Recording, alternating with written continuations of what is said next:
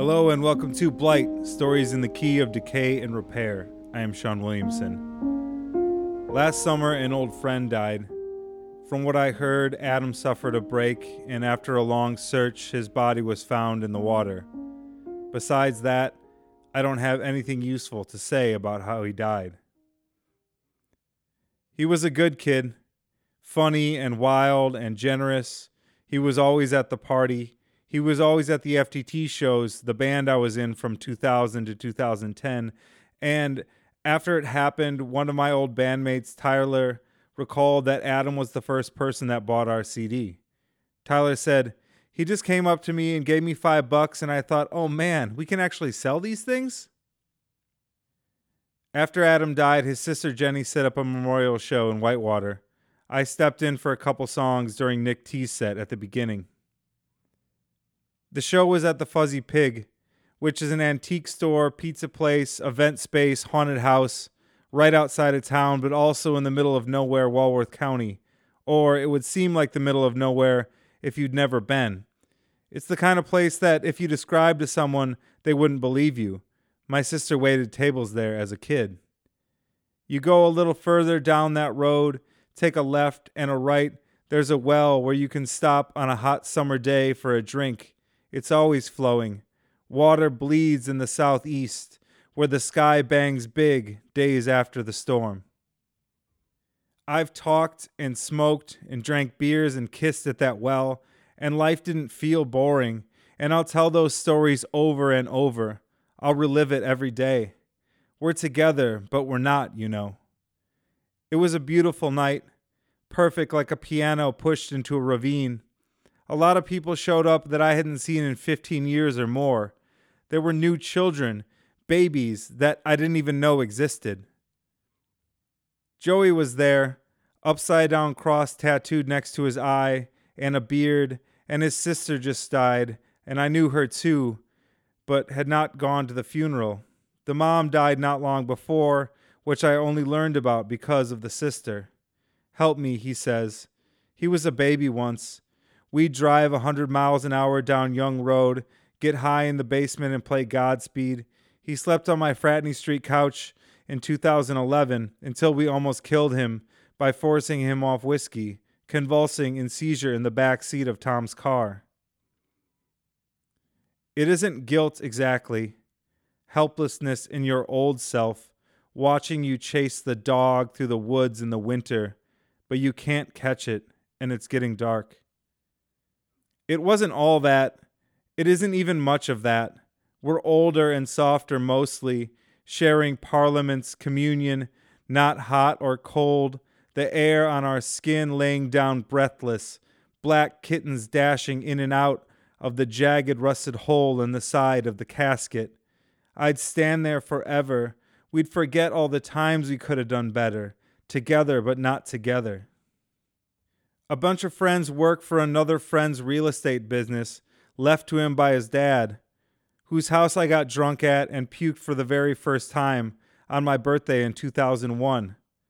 The older sister was friends with a cop in training who was there and gave me water and patted my back. We're together, but we're not. I'm not. I love them, but I don't know them anymore. And every year could zip by like a bird under the wire, and we'd be sorry when we lost someone, but for great stretches, forget. We share parliaments and watch the bands and drink. Some of us were sober, and some of us had died. Life is a fucking grab bag eulogy. Embarrassments, addiction, arrogance, triumphs, generosity, indecency, decency. I don't think that's uncommon or special. Nick T told me way last year how one of our old classmates had been charged with writing bad checks in Janesville. This girl had a low self-esteem. Even her friends were cruel to her, which I hadn't heard told that way until later. Another friend, the friend of the girl who wrote the bad checks, died in a car crash on 59 the summer after my grade graduated. I was living on the long end of Franklin Street by the quarry where people turned up dead sometimes. Nobody was out there unless I invited them. The inky shadows of leaves danced in the streetlights. We listened to Arcade Fire and smoked a blunt on the way to Memorial Hospital to watch the light be dimmed to off. On the retell, this story could resemble embarrassment, but the only thing that's actually embarrassing is acting better than it. We had a benefit concert and didn't raise much. We all ate ecstasy in a cornfield that night, and I called another girl I knew from the passenger seat of my friend Devin's pickup truck. We had dated a little bit, and I told her I was sorry for how things worked out. This is a lottery, we said at the same time into the phone. It's confusing and hopeless. We're losing. Tick, tick, tick, and still so lucky. After a roundtable shit talk about when we all worked at the university dining hall, most of our first jobs, where we stole and smoked cat tranquilizers, where Ian was actually a manager, but I had forgotten. We went to the brass rail, and I retold the story about how I was on a bender, and I crashed into Adam's house on the way east side on a cold night, and the next day, we all went to the ground round for happy hour. 2-for-1 mixers, $5 apps, and free popcorn. And then we drank whipped cream vodka and root beers and drove to the Vegas Club on Valentine's Day night, where Adam had titties slapped on either side of his head. This is what we want to talk about. You can leave at any time. This is what we want to talk about because that part is over. The next part will end soon, then the next part after that. And maybe we haven't gotten what we've wanted, and maybe we're starving. Our recollections and anecdotes mutating forever are the world. Our failing memories are the world.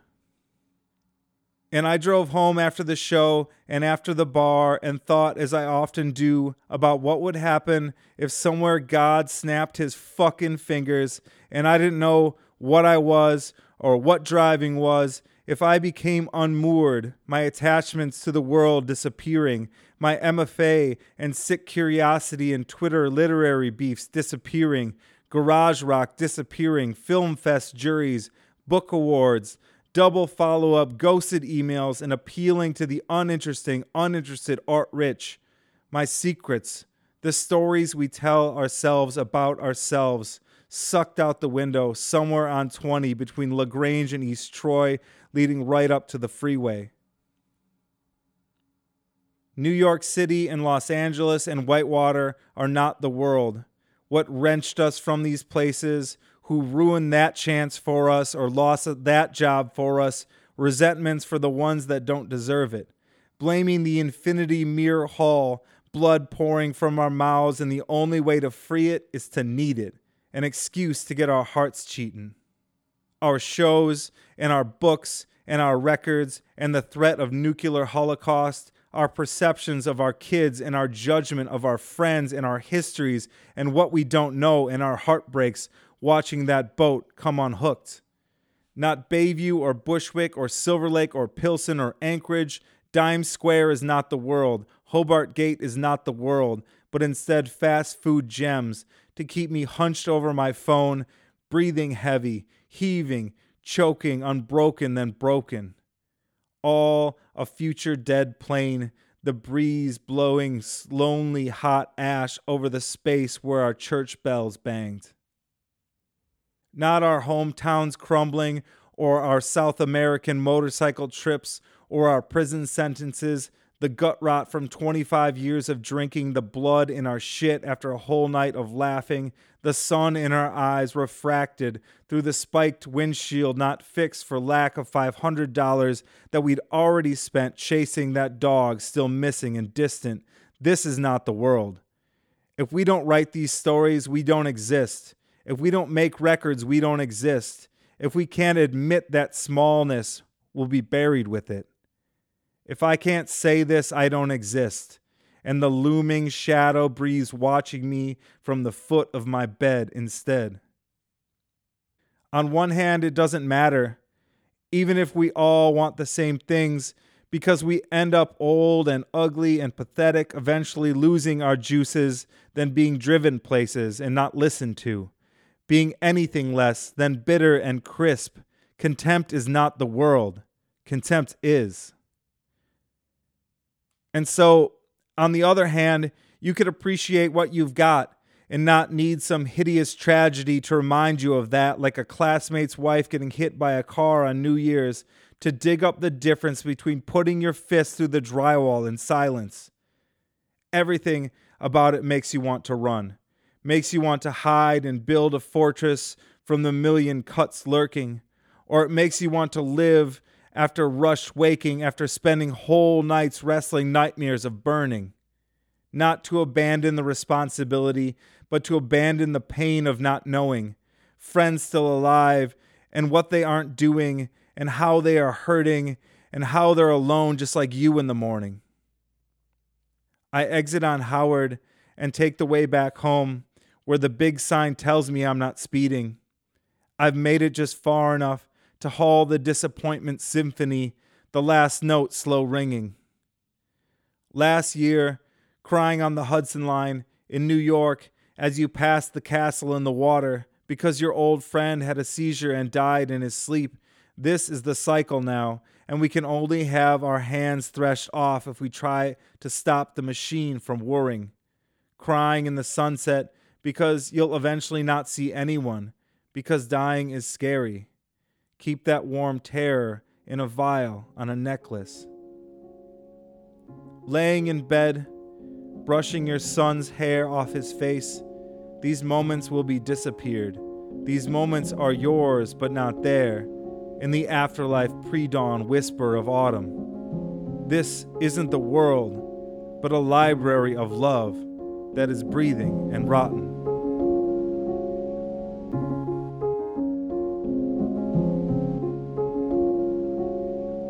Today's program features work by my...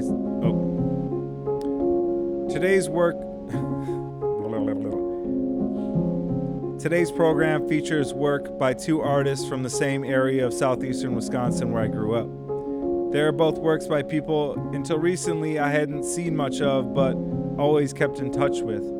Dan was undeniably my teenage band's biggest fan and grew up a couple towns over.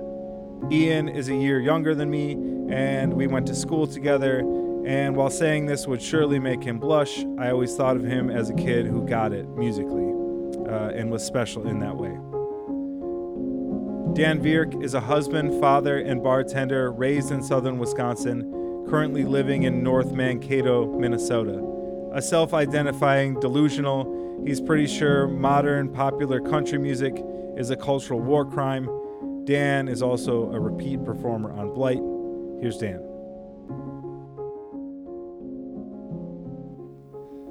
The Other Dan, Part 1. My mom says she named me Daniel because it's a good Irish name, but our Irish lineage is tenuous at best.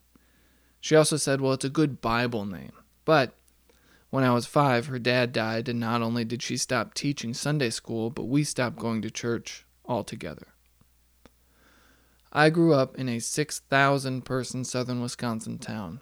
My mom is not a gossip, but I think like a lot of moms, on the phone she'll tell me who she ran into at the store and how they're doing, what they're doing, how their kids are doing, their horses, whatever. One day she called me to tell me that a former classmate of mine shot his parents to death while they were sleeping, burnt the family house down, and was on life support due to fire-related injuries. The sole surviving member of that immediate family would take him off life support shortly thereafter. That classmate's name was also Daniel. We had one class together, and when my mom called to tell me what the other Dan had done, I'd already read about it online. Neither of us said anything for a minute, and I tried to make jokes in awkward situations, so I said, well, no one could say they didn't see something like that coming, and she agreed. Part 2. When I was in grade school, I bullied other kids. I made fun of them for things that were outside their control, their long last names, the cleanliness of their clothes, their speech impediments, and or their weight.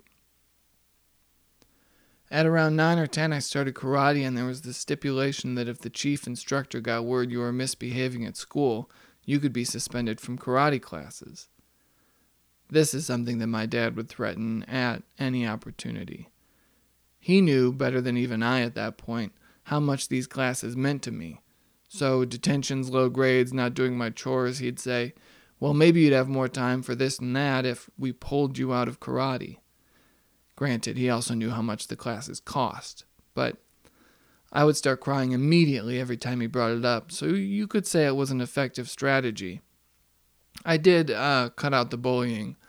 At least I stopped picking fights.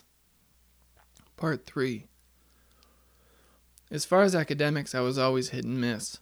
In elementary school, I was in the advanced reading group of the remedial math group. Toward middle school, my reputation as a bright student with promise, but a bad attitude, preceded me. At home, staring down the barrel of another algebra worksheet, I was with increasing frequency breaking pencils in half and just slamming my head on the desk. I was at a loss for how math could be exponentially, mercilessly incomprehensible. I'd sit and stew in a sustained panic, sweating and shoulder-checked by my inarguable limitations, with no option but to accept my fate as a hopeless imbecile. I did like art, though. I liked it so much that between 4th and 5th grade I took a watercolor class from a community group, not because I liked watercolors, but because I was willing to take what I could get. Our school district had an art teacher that taught at the middle school and at the high school. In 8th grade, she told me I wasn't allowed to paint a replica of a Red Hot Chili Peppers album because they, quote, are from hell, end quote. In 9th grade art with the same teacher, I got bored and I wrapped my wrists and ankles in masking tape like a superhero. The teacher took this opportunity to introduce me to the only 11th and 12th grade art teacher in the district, who also scolded me, and the two teachers sent me to the office with the tape still on so the assistant principal could see for herself just what I had done. The advice from the assistant principal was to do my best to avoid the art teachers. I had to beg to take an art elective my senior year because I'd done so poorly on the tests in the 11th grade art class. I found out later that the class I was in was the only class where that teacher gave tests. Something that didn't bother me at the time but bothers me now that it didn't bother me then is that at the end of every project, the junior-senior teacher would do evaluations in front of the class, which is pretty standard for art classes. But whatever I had turned in was always explained as exactly what we weren't supposed to do with that project. Now, I was happy with what I had made, and the art teacher and I were supposed to be enemies, so at the time, it made sense. Part 4. The one class I had with the other Dan was a computer class, my sophomore year. I remember that teacher had just moved to Wisconsin from outside Denver, Colorado, and she said she enjoyed hiking and mountain biking, which I remember because she did not look athletic. I sat next to the other Dan, with an empty spot between us. He had restraining orders against him because he would mouth at or whisper to girls. He dressed exclusively in black, except some of his clothes had faded to gray. His posture was vulture-like, his neck stuck straight out from between his shoulders and then curved up abruptly. He talked in a sneer, and he recommended metal bands to me like KMFDM, Typo Negative, and Cannibal Corpse. I remember he called Marilyn Manson pussy shit. I'm sure I checked out at least one KMFDM CD from the library, but I didn't get it. It didn't click. It was unrelenting, accelerating darkness, as opposed to my favorite band, Nirvana, and their kind of tumbleweed of frustration and melody. The other Dan was on the fringe of student traffic. His classes were mostly in one hallway or maybe in a different building, and he had half days sometimes, so I never really had the opportunity or cause to talk to him outside of that one class, if even then. Now, I know he was angry because he used all of the words you weren't supposed to use. He'd sneer something quietly, and I'd say, "What?" because I couldn't hear him, and then, I'd wish I hadn't asked. Other people just avoided him. But I wasn't going to avoid him just because everyone else did, just because they with a capital T, I wasn't going to write him off for his otherness, because to them with a capital T, I was also an other. He had one friend from his classes for people with emotional needs, or whatever terms they had back then for that kind of thing.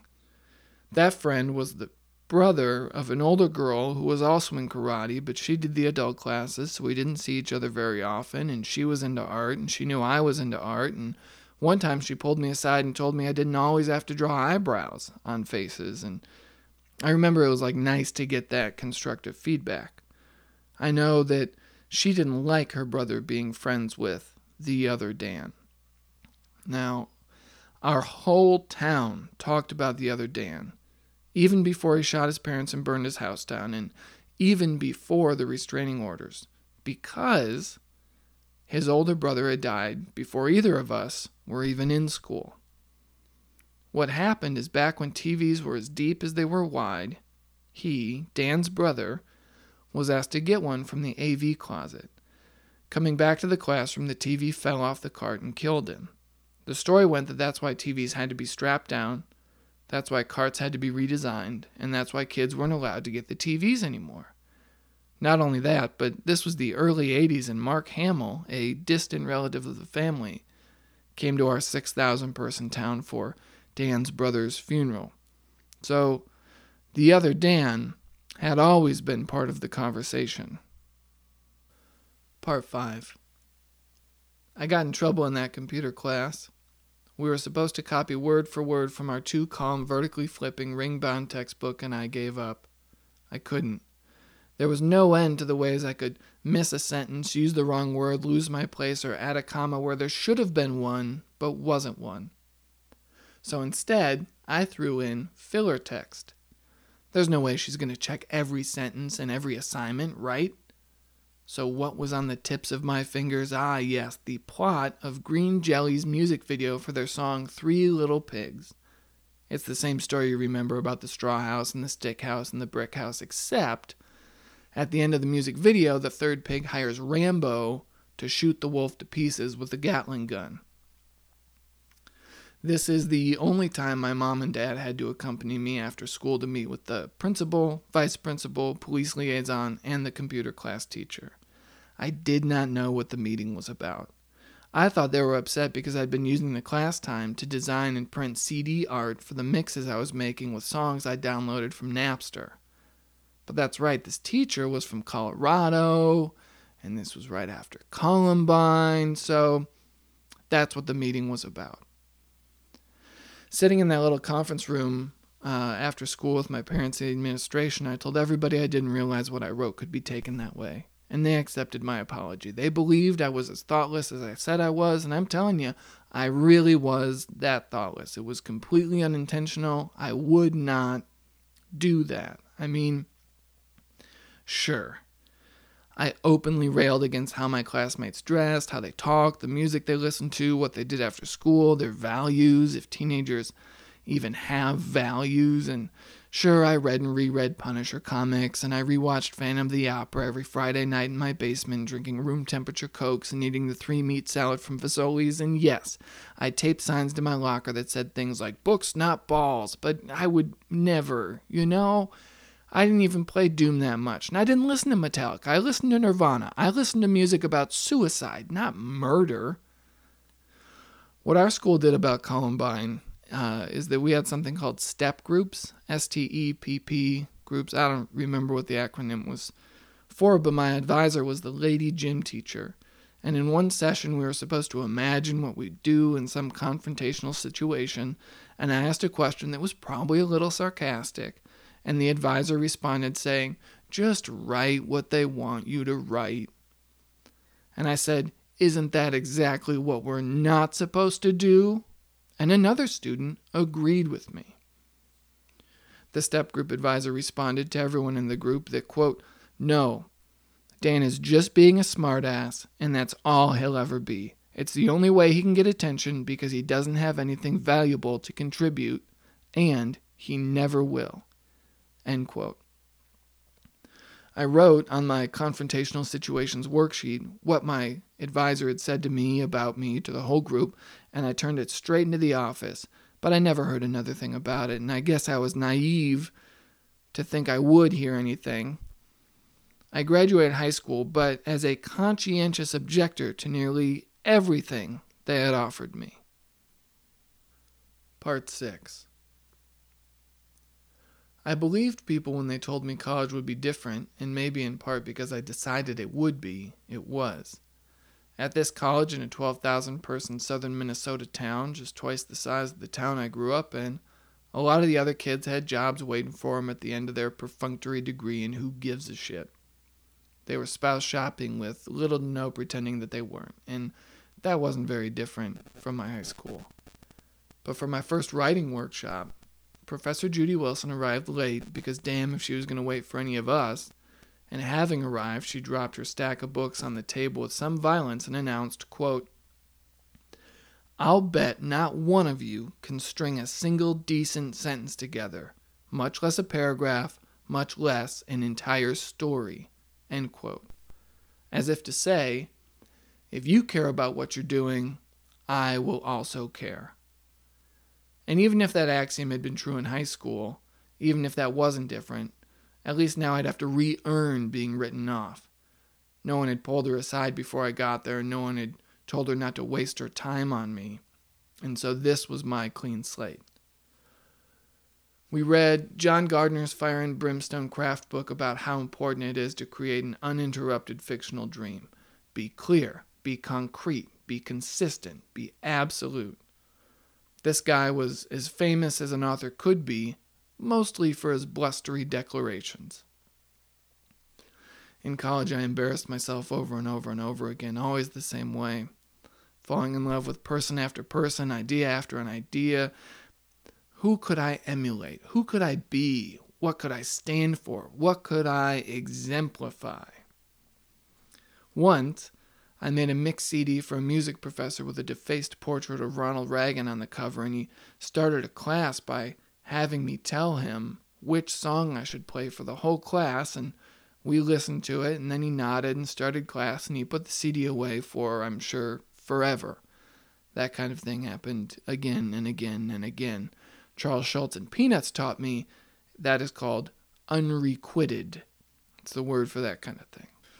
And then in graduate school, because of course, graduate school, I read a novella by John Gardner that seemingly broke all of the written in stone rules from his own craft book. So I wrote my thesis on reconciling the two texts. The novella ends, spoiler alert, with the main character, quote, "bellowing for no more illusions, no more grand gestures," end quote. Ironic as it may be, the phrase has become a wellspring of epiphanies for me. No more promises, no more heroes, no more obsessive loves, no more resolutions, no more answers, no conclusions, no role models, no declarations, because having ideas is no way to live. Years and years have passed, and I have been fortunate enough to tumble out the other side of my mistakes and into the next, just licking my wounds and learning how to better tumble as I go. It pains my ego to concede this current inescapable truth that I am objectively squarely in the middle of the pack. Broadly and accurately, I am definitively ordinary, and I wonder, was I always headed here? Was the other Dan really always going to do something like that? I am grateful that these days there's less and less time for that kind of wondering. I am grateful that there are fewer and fewer ideas possessing me, and I am possessed by fewer and less intoxicating delusions. I have, like a lost adult soul stepping into a shallow spring with some berobed clergy, reconciled myself, begrudgingly, to the momentum of life.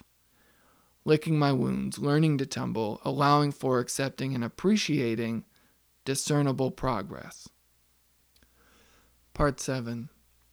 I stopped doing any kind of karate when I left high school, but the summer before I went to college, I was there easily 30 hours a week. I'd gone from leading by example at the front of class as a lower-ranked belt to ultimately earning a third-degree black belt and becoming a full-on paid instructor.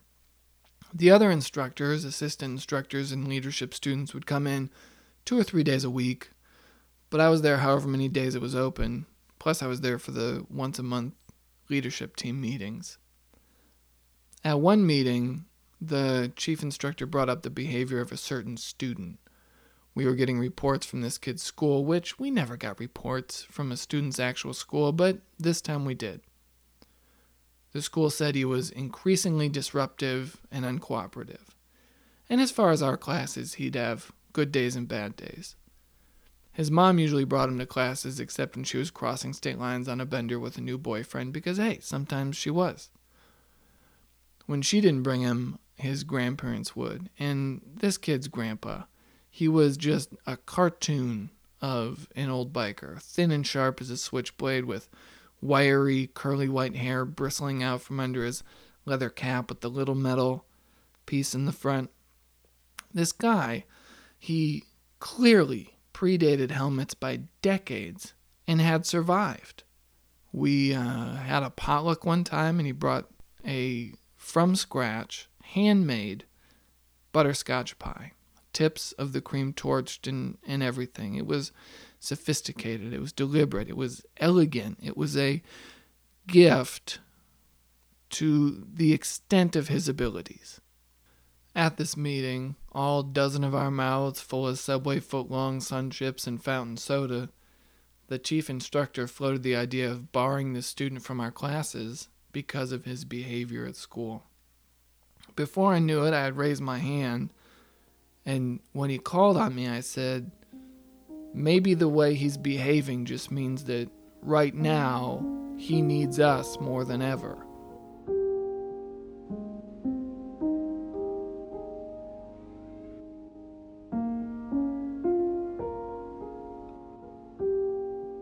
Thanks for listening. As always, follow us on Instagram and Twitter.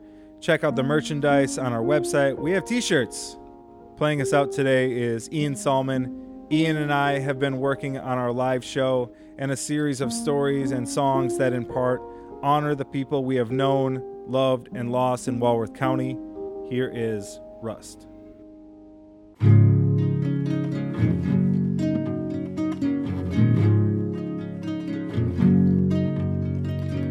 Green leaves rust on the lawn, picking myself up in between songs. Yellow rose thorns sticking in my arm, picking rocks on the farm.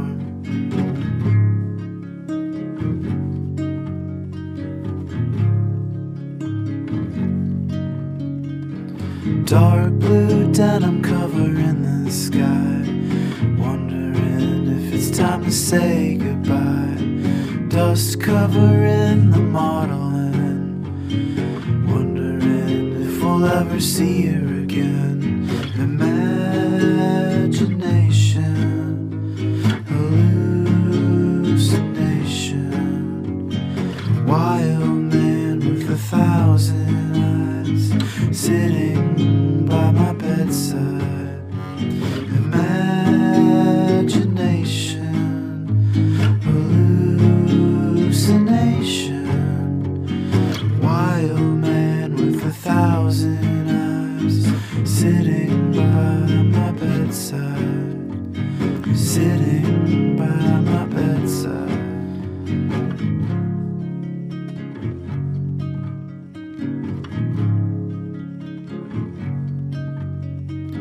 Soft white powder falling on this town, skinny dipping with my glasses on. Memory, it's a mystery, swimming through my history. Imagination, hallucination, wild man with 1,000 eyes, sitting by my bedside. Imagination, hallucination,